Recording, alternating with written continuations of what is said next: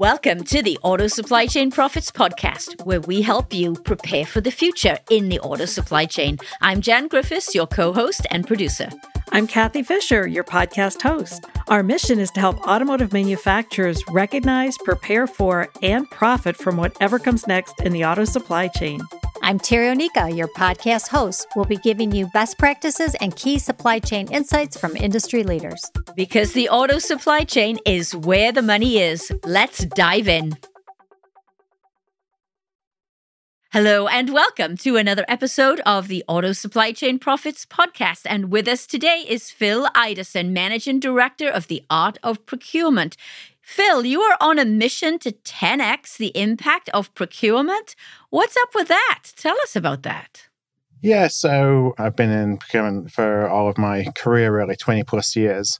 We have a couple of challenges. One is the perception of procurement on the outside and the role that procurement can play, but also in how we think ourselves about procurement and the impact that we can have. And so really this mission to 10x the impact of procurement is to help procurement folks kind of think outside the box, reimagine the art of the possible. What can they do? What they can be thinking about? If they had a blank sheet of paper, how would they design their role in the organization? And let's go and make it happen. And, trying to inspire people to make it happen. I know that you have a broad background covering multiple industries, but today we're going to take you back to your automotive roots. Are you ready? Those were my favorite days. Like you say, I've been in a lot of different industries, but automotive is where I started. It's probably the single industry I've spent the most time in. And there's just something to be said about, the tangible nature of working in automotive and being able to see what you worked on driving down the street. So I love it. Well, you mentioned perceptions. And one perception that is kind of ingrained in the automotive supply chain is that procurement is the automotive supply chain. And I was wondering, what is your perception of where procurement fits in the automotive supply chain? Yeah, I think that procurement in automotive has an impactful a role as in any industry. I think that's because of the cost. Margins are pretty tight within the automotive business, and so the cost of bringing in components is such an important part of that profitability. But procurement plays certainly a much more influential role in automotive as in any other industry that I've been in, just in terms of being that connection between the supply markets and obviously the automotive company itself, whether it's tier 1, tier 2, whether you're an OEM, and everything related to cost, quality, everything on time. Procurement plays a role in everything and is usually the one that gets the call when things go wrong. Yeah, that's absolutely true. One of the things too we've found is that oftentimes when we're talking in the automotive supply chain about the supply chain itself, there's a focus on quality. There's no doubt about that. There's also measurement of on-time delivery, but oftentimes there's not the recognition that on-time delivery is part of, let's say, customer service and customer satisfaction. So how do you encourage procurement professionals to realize that procurement and, let's say, customer satisfaction in particular is more than just quality? Yeah, it's this just assumption that on-time delivery is a given.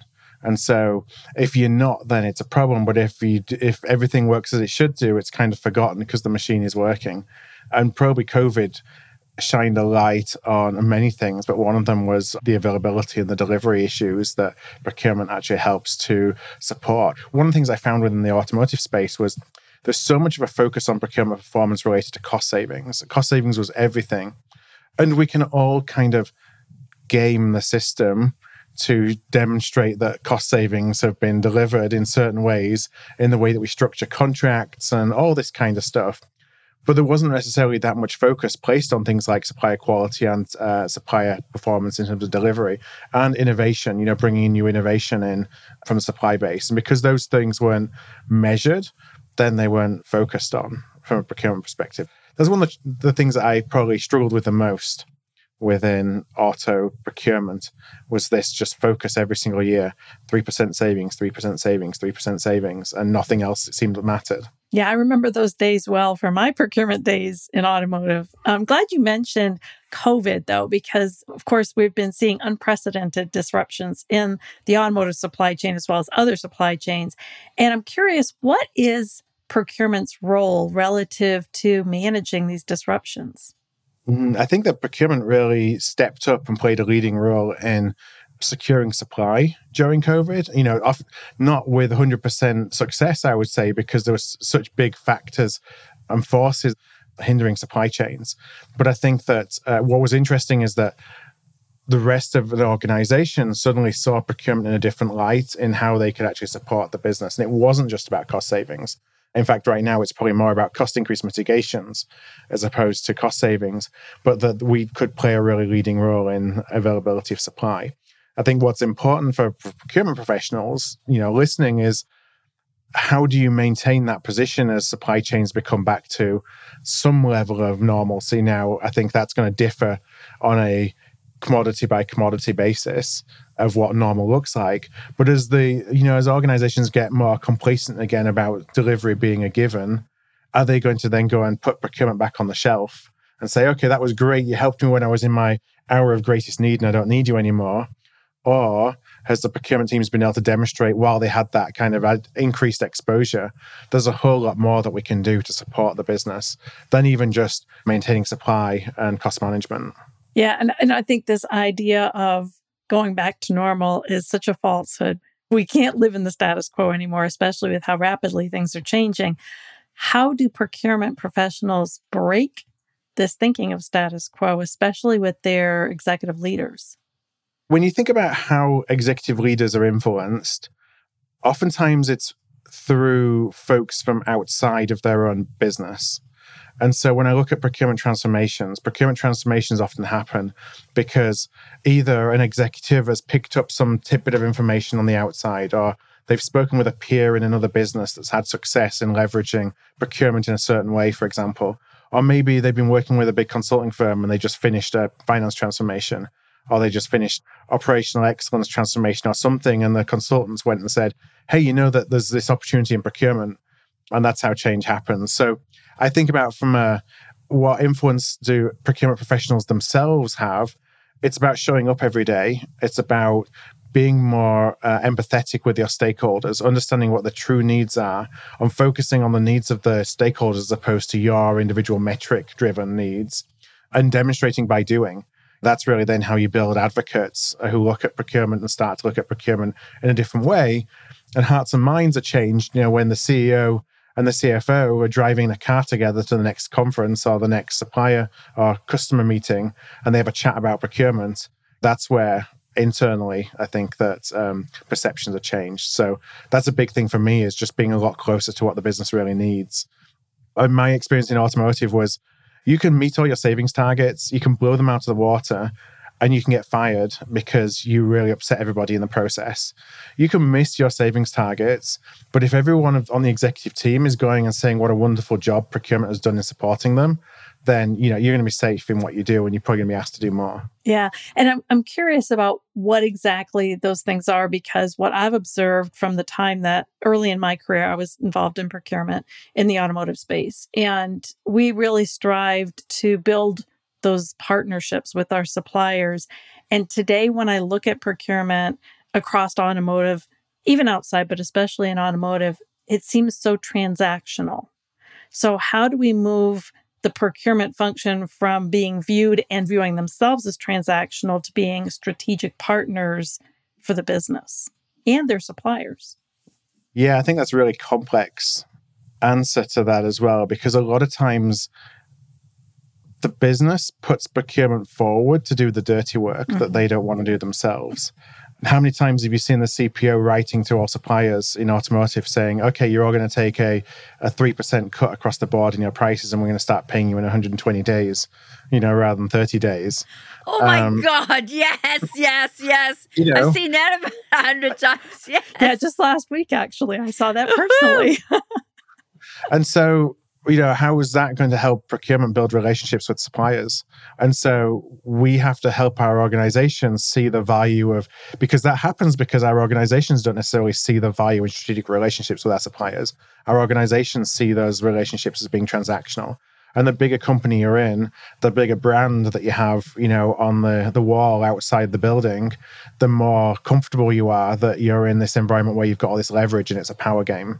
While the business thinks of that as being a power game, then it's really hard because you go through this cycle where you need to take cost out So you start to see all these letters and threats and we're never going to work with you ever again. And, because this is automotive, you've only got a captive audience of 3 or 4 customers. So you have to really, take what you're told to do. When you're taking money off the table, then they're not going to come when later on in the cycle you say, hey, let's have a look at all your great innovations. They're not going to come to you and share their innovations with you. So I do think it's a bigger issue than just procurement. And procurement probably needs to be making the rest of the business aware of these are the trade-offs you're making. I think the other challenge we have, though, is that when we go and then ask for money to invest in procurement, we tell the CFO, well, your ROI is going to be tied to cost savings. We're going to save you all this money. And so when we position our own ROI based on cost savings, then we've only got ourselves to blame when that's the only thing that the organization asks for from us or knows that or thinks that we can do. Yeah. Are you seeing a change relative to the new EV players, the Teslas, the Rivians, the Lucids, et cetera?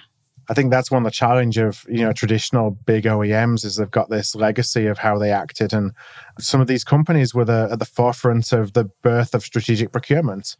The GMs and the Fords of this world. I was doing things within Ford and within a company that then split from Ford, Invisteon, 22 years ago. I see many companies in other industries today in 2023 not doing and not being as advanced as. So these companies really did, bring strategic procurement to the fore, but we'd use power dynamics a lot of the time in how to get what you wanted. And I think for the EV manufacturers, as they started their businesses, they're competing with the big guys and they're having to they're going to make their case to the suppliers that the suppliers should invest in them. Then they always have to take a different approach because that's how they differentiate themselves. So I think they've got that advantage. So you talk about thinking outside of the box. This maybe sounds like one of those ingredients of thinking outside the box. What are some other ways that procurement, especially in automotive, can think outside of the box currently, especially as we're going through this transformation to EV and even autonomous vehicles? Yeah, I think that when you're looking at EV and autonomous vehicles, the number one role that procurement can play is around innovation and its availability of innovation, whether that's, the materials that you need to mine to put into the batteries versus just standard off-the-shelf components that are built into EV vehicles. I think that's the biggest role because ultimately the collective R&D capability of the supply market is many, many, many, many, many times higher than any OEM can ever do themselves, even if you're the biggest OEM in the world. So being that conduit to innovation, I think, is the biggest role that we can play. Phil, you cover many different industries, multiple different companies. You're entrenched in procurement all day long. What industry would you say has got this strategic partnership thing really nailed down? Where could our automotive audience, where could they look to for some guidance? In your opinion, who does it well? So interestingly, I would say when I think of those organizations who are most advanced right now in procurement, it's those in the telecom space. Ah, that's interesting. So companies like BT, like Vodafone, MTN, which is another one, which is mostly in Africa and the Middle East. Those are really ones that, and you look at the most awarded right now procurement teams. It's all those teams in those areas where you're probably, because the cost is not the number one focus, but they still recognize the value in having a really strategic procurement team. And so some of those organizations are actually then looking at procurement as a service. They can use their own procurement teams to be a service that they can then sell into other smaller telecom companies, for example, or even people within their supply base and their suppliers, and being a help for their suppliers to leverage the skill that they've got. So that's really interesting for me as I see who are the companies that are investing in technology and procurement, who are trying new things, who are doing a lot of experiments. That's a lot of telco. Now, I have some experience in finance, financial services as well. Financial services has always been interesting to me. Yes, they have a relatively mature procurement group, but it's all about risk. And so when you think about risk, that was really eye-opening for me working in financial services, was that being in an environment where risk management and third-party risk management is a regulatory requirement is really interesting to see what they have to do and how they think about risk versus even my automotive days, which hopefully things have moved on a little bit since then. But when I was there, risk meant running a Dun & Bradstreet report on the financial health of a supplier. And if the credit check wasn't blazing red, then we're good to go. We'll take another look next year. And so some of the regulatory requirements can be a little bit cumbersome. So it's more around looking at financial services regulation, for example, around third-party risk, and just taking good practice. Thinking, well, fortunately, we're not regulated, so we don't have to go and do all these things. But what are they doing that we could bring over and replicate? Unfortunately, I remember the days of just looking up the Dun & Bradstreet as well. We're being a little bit more, let's say, global and expansive in our risk thinking today, but there's definitely some opportunity to continue to escalate that. You also mentioned about from the telecoms, the technology, and I'd like to circle back to that and understand what type of technology opportunities do you see procurement can leverage in order to really be able to support the organization and create those partnerships with their supply chain?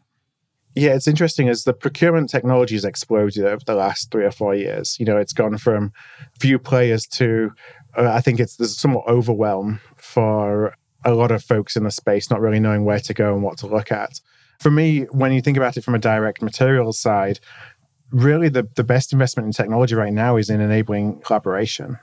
It's understanding prices, it's understanding cost breakdowns, it's understanding should cost models, doing all those things at scale, because we never really were able to do those things at scale and they're all kind of people-based. So we can actually understand the cost of what we're doing. But then it's about enabling collaboration because, you think about in anything procurement, not just automotive, one of our challenges is late involvement.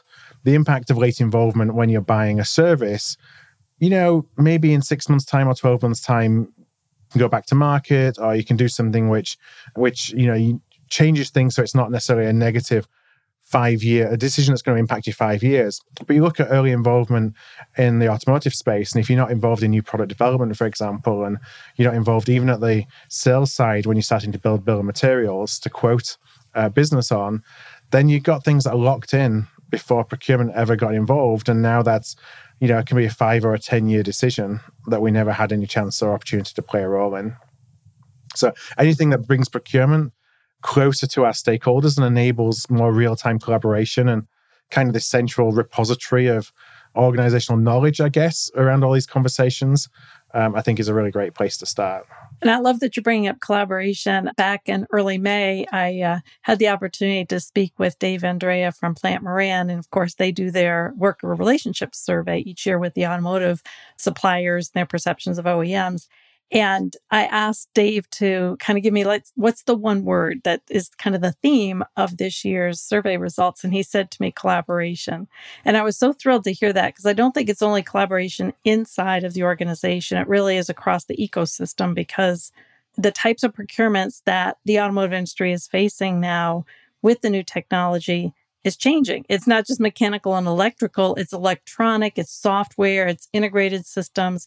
So how are those things that we're now obtaining for the new technology of our vehicles changing the procurement needs, let's say? What's really interesting now is how, driven by some of the factors you talked about, but also sustainability. When we're thinking about sustainability, these are industry-wide problems that if you don't solve as an industry, then every player in that industry is going to suffer. And so actually you need competitors or former competitors to come together and actually try and solve some of these problems together, especially around resource availability. It's interesting when you see what Ford and GM have done recently with Tesla and signing up to use the supercharger networks. So Tesla becomes a platform now. They'll probably make more money as being a platform than they ever will being an automotive manufacturer.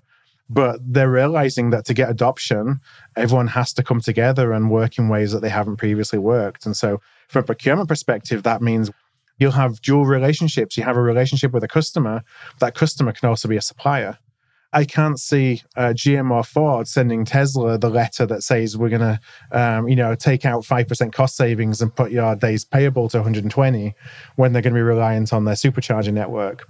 So there's just a lot more complex relationships that I think that, one, we have to think about, but we have to embrace. But how do you manage that? Because you can't manage those relationships in a traditional way. Yeah, absolutely. We shared with you a little bit of the work that we've been doing for the past several years and really transforming the thinking of supply chain in automotive from the traditional supply chain to more of a supply ecosystem.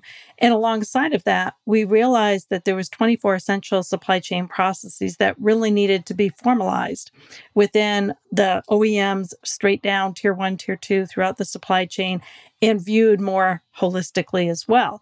And so I think we shared those with you, and I'm interested to hear your thoughts on our 24 essential supply chain processes and this vision that we have for automotive supply chain going forward. Yeah, no, I definitely believe in ecosystems. Ecosystems, we see this across whether it's ecosystems within technology, whether it's ecosystems in our day-to-day, bringing up the App Store on your phone. Everything is connected in some way, shape, or form. And there's so many unintended consequences as well of something that you do in one place of the ecosystem and it having a knock-on effect on somewhere else that we never really identified, because every time we're always just operating in silos and looking at things in silos. I think this comes down to collaboration, again, that we just talked about before, is actually, no longer as a procurement person, somebody who is focusing on their category of spend, and it's all about, I'm the best person in the world who has ever bought this chip, and so I know how much it should cost.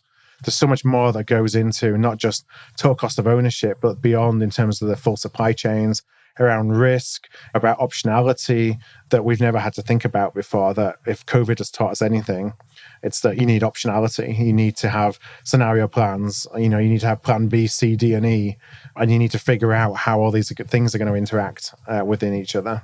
Those are some of the processes that we highlighted in those 24 essential supply chain processes as well. So what do you see, Phil, as the future for procurement, in particular in the automotive space? I think that procurement is this really interesting fork in the road. My background in automotive procurement as well was actually living in India, running a captive shared service center. This was 15 years ago.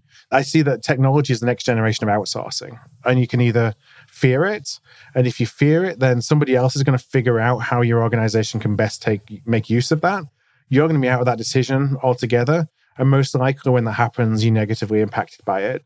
Or you can embrace it and say, okay, I got to figure out how to use generative AI in the context of my job before somebody else does. Because when I figure it out, I'm going to be figuring out how it can help me rather than how it can replace me.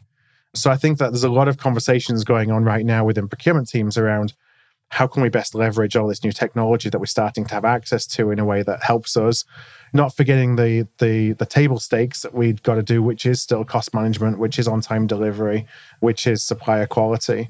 But how can we use all this information, this data and insights that we're getting to actually help the business make different decisions? And what that looks like, I don't know. I wish I had a magic ball to say, okay, in 5 years' time, procurement's going to look like this, and in 10 years' time, procurement's going to look like something else. I do believe we'll have much smaller teams. I believe those teams will be more impactful. I believe they'll be working on much more kind of commercial strategy versus the day-to-day blocking and tackling. But aside from that, you want to have a general idea of where you think a profession is heading, I feel, but without being too kind of focused on this is the end game. Because I don't think there is an end game. New technology is going to come out. We're going to learn new things. We're going to do things in different ways. It's just about embracing all this change that's going on around us and seeing how can I just translate that into something that supports my business in a better way than I do today. Phil, if there's one piece of advice that you would give to automotive supply chain procurement leaders out there right now, what's something that they should start thinking about or doing immediately? That's a great question. I think the biggest challenge that we hear from CPOs at the moment is digital literacy of their teams. So how can you be helping your teams become more curious, more interested, more open, more literate in terms of the technology that's around them and the ways they can use that to their advantage? That's a big thing for me. I mean, I can talk about aligning with your stakeholders and, making sure that you're providing value for them and all those kind of things. But digital literacy is a big issue for procurement teams right now. So as much as you can do to help take your teams on that journey, Because otherwise, we hear these CPOs that have invested in all this technology, the teams don't know how to use it, there's no adaptability. Then they look back and say, well, what was the point in us buying this technology? Well, it's because your teams didn't necessarily know how to put it into practice, not that there was anything wrong with the technology itself. Yeah. And if our audience wants to learn more about what's happening in the world of procurement broadly, not just in automotive, then they should definitely tune into your podcast, the Art of Procurement podcast, which has been running for how long now? 8 years now. 8 years? Mm-hmm. Wow. We've grown to be the largest procurement podcast in the world. We have 25 to 30,000 listeners every month and still going strong. Well, you are on your way to that 10x impact for procurement. Phil Idison, thank you very much for joining us today. Thanks for inviting me. It's been a pleasure. Are you ready to find the money in your supply chain? Visit www.autosupplychainprofits.com to learn how, or click the link in the show notes below.